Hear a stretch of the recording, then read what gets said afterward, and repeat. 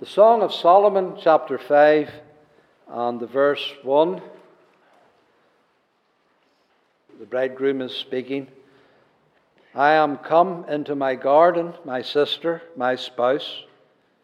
I have gathered my myrrh with my spice. I have eaten my honeycomb with my honey. I have drunk my wine with my milk. Eat, O friends. Drink, yea, drink abundantly, O beloved. It is the last part of the verse that especially I would call you to reflect upon around this table of the Saviour. Eat, O friends. Drink, yea, drink abundantly, O beloved. These words convey to us the image of eating together, having a meal together, a fellowship meal. It talks about wine there, it talks about honeycomb and honey in the context. So it's a sweet feast and it's a blessed meal. We know that the Lord has a table. The Lord has a table that He calls us to. We read in the New Testament, that's what this is all about. He says He broke the bread, He gave the cup, eat. He said, the very word here that we read. Drink, He said, the same word occurring here as well. So the Lord has a table at which He is and which He invites us to. He's present at the table because He's eating as well. I've eaten. I've drunk my wine with my milk. Eat, O friends, and drink, O beloved. It's just a wee bit uncertain who is speaking here at the end because of the plural, O friends. And then beloved isn't plural as well in the original. Literally, loved ones, O friends, O loved ones. So there's the plurality of people addressed. And it may be that the Lord Jesus Christ is speaking as the host to His people, and referring to them as friends, and to His people as loved ones. He loves them. It's not the usual way of the bridegroom speaking to his bride. It's usually in the singular. Friend, O beloved. But this is a plurality of being addressed. And so there is a possibility that this is another voice speaking to the bridegroom and the bride. Speaking to the groom, the head of the church, and to the church, to the whole body of the head and the fellowship of the saints, an address from above upon them, a benediction upon them. Jesus says, I've eaten, I've drunk my wine, and now He's with His bride, and He's going to eat with her, and there's a word comes from heaven and says, eat, O friends. Drink, O loved ones in love. And it may be that it's the Father's voice speaking to His Son and to us to eat and to drink. To drink as a body, to drink as a union, as one body, head as body, and bride and bridegroom. And the Lord did eat that meal that night. And He gave to them, and they did eat. So the Lord eats at the table. He sat at the table, and we eat at the table with Him. But whatever form it takes, it amounts to the same thing. If we take it in the way of the Lord here, what are you to Christ? And what is Christ to us? We are to Christ friends. You're my friends. Remember, He says, you're my friends if you do whatever I command you. I lay down my life for my friends. So we are the friends of Christ. He brings us into His company. He tells us His secrets. He has companionship with us. And of course, if the address is from above, as the Father looks on His Son and upon His bride, He sees them as friends and as those that love one another, loved ones. So the Lord Jesus loves us, and we love the Lord Jesus, and the Father's looking down and He sees all of this, Oh, friends, you're all friends, and you're all lovers.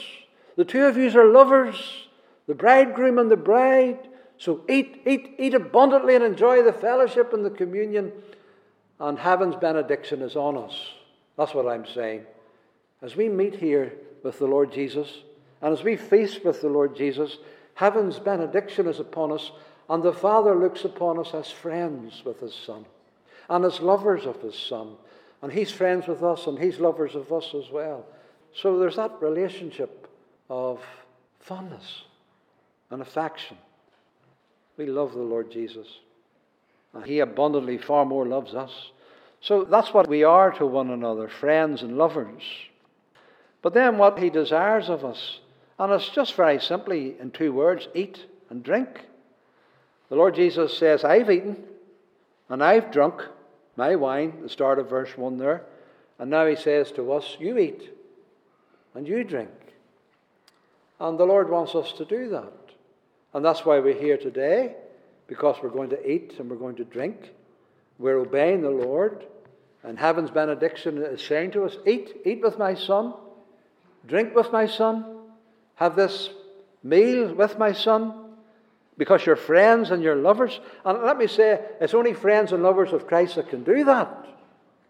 If you're not a friend and a lover of Jesus, you shouldn't be taking these symbols and signs. And we have to hedge the table that way. The table isn't open for everybody. No. It's hedged to those who don't love Jesus. And it's hedged to those who aren't the friends of Jesus. So if you're not a lover of Jesus and a friend of Jesus, I please ask you respectfully not to take the bread or the cup. But you who are lovers of Jesus and friends of Jesus, obey Him and eat and drink. This do in remembrance of Him.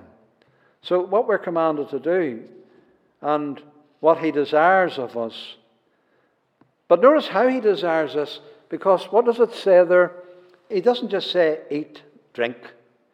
You notice how He says, yeah, drink abundantly. So you can see there's something more there. It's not a cold, half-hearted thing. Eat, drink.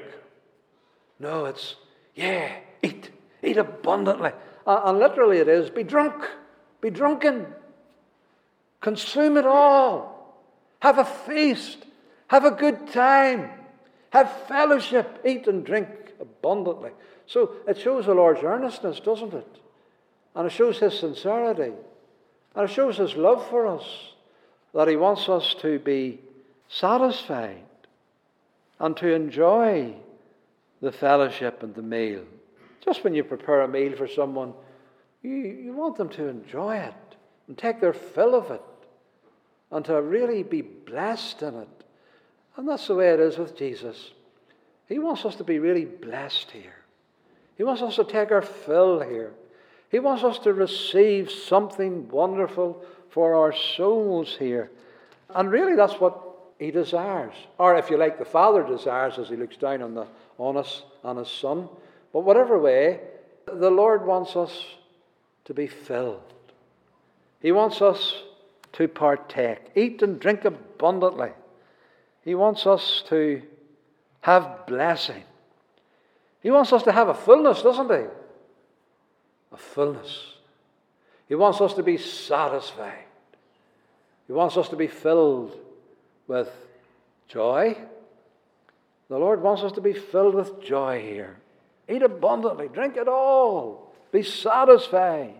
He wants us to be filled with assurance. You know, the Bible talks about a fullness of assurance. And He wants us to be filled with assurance.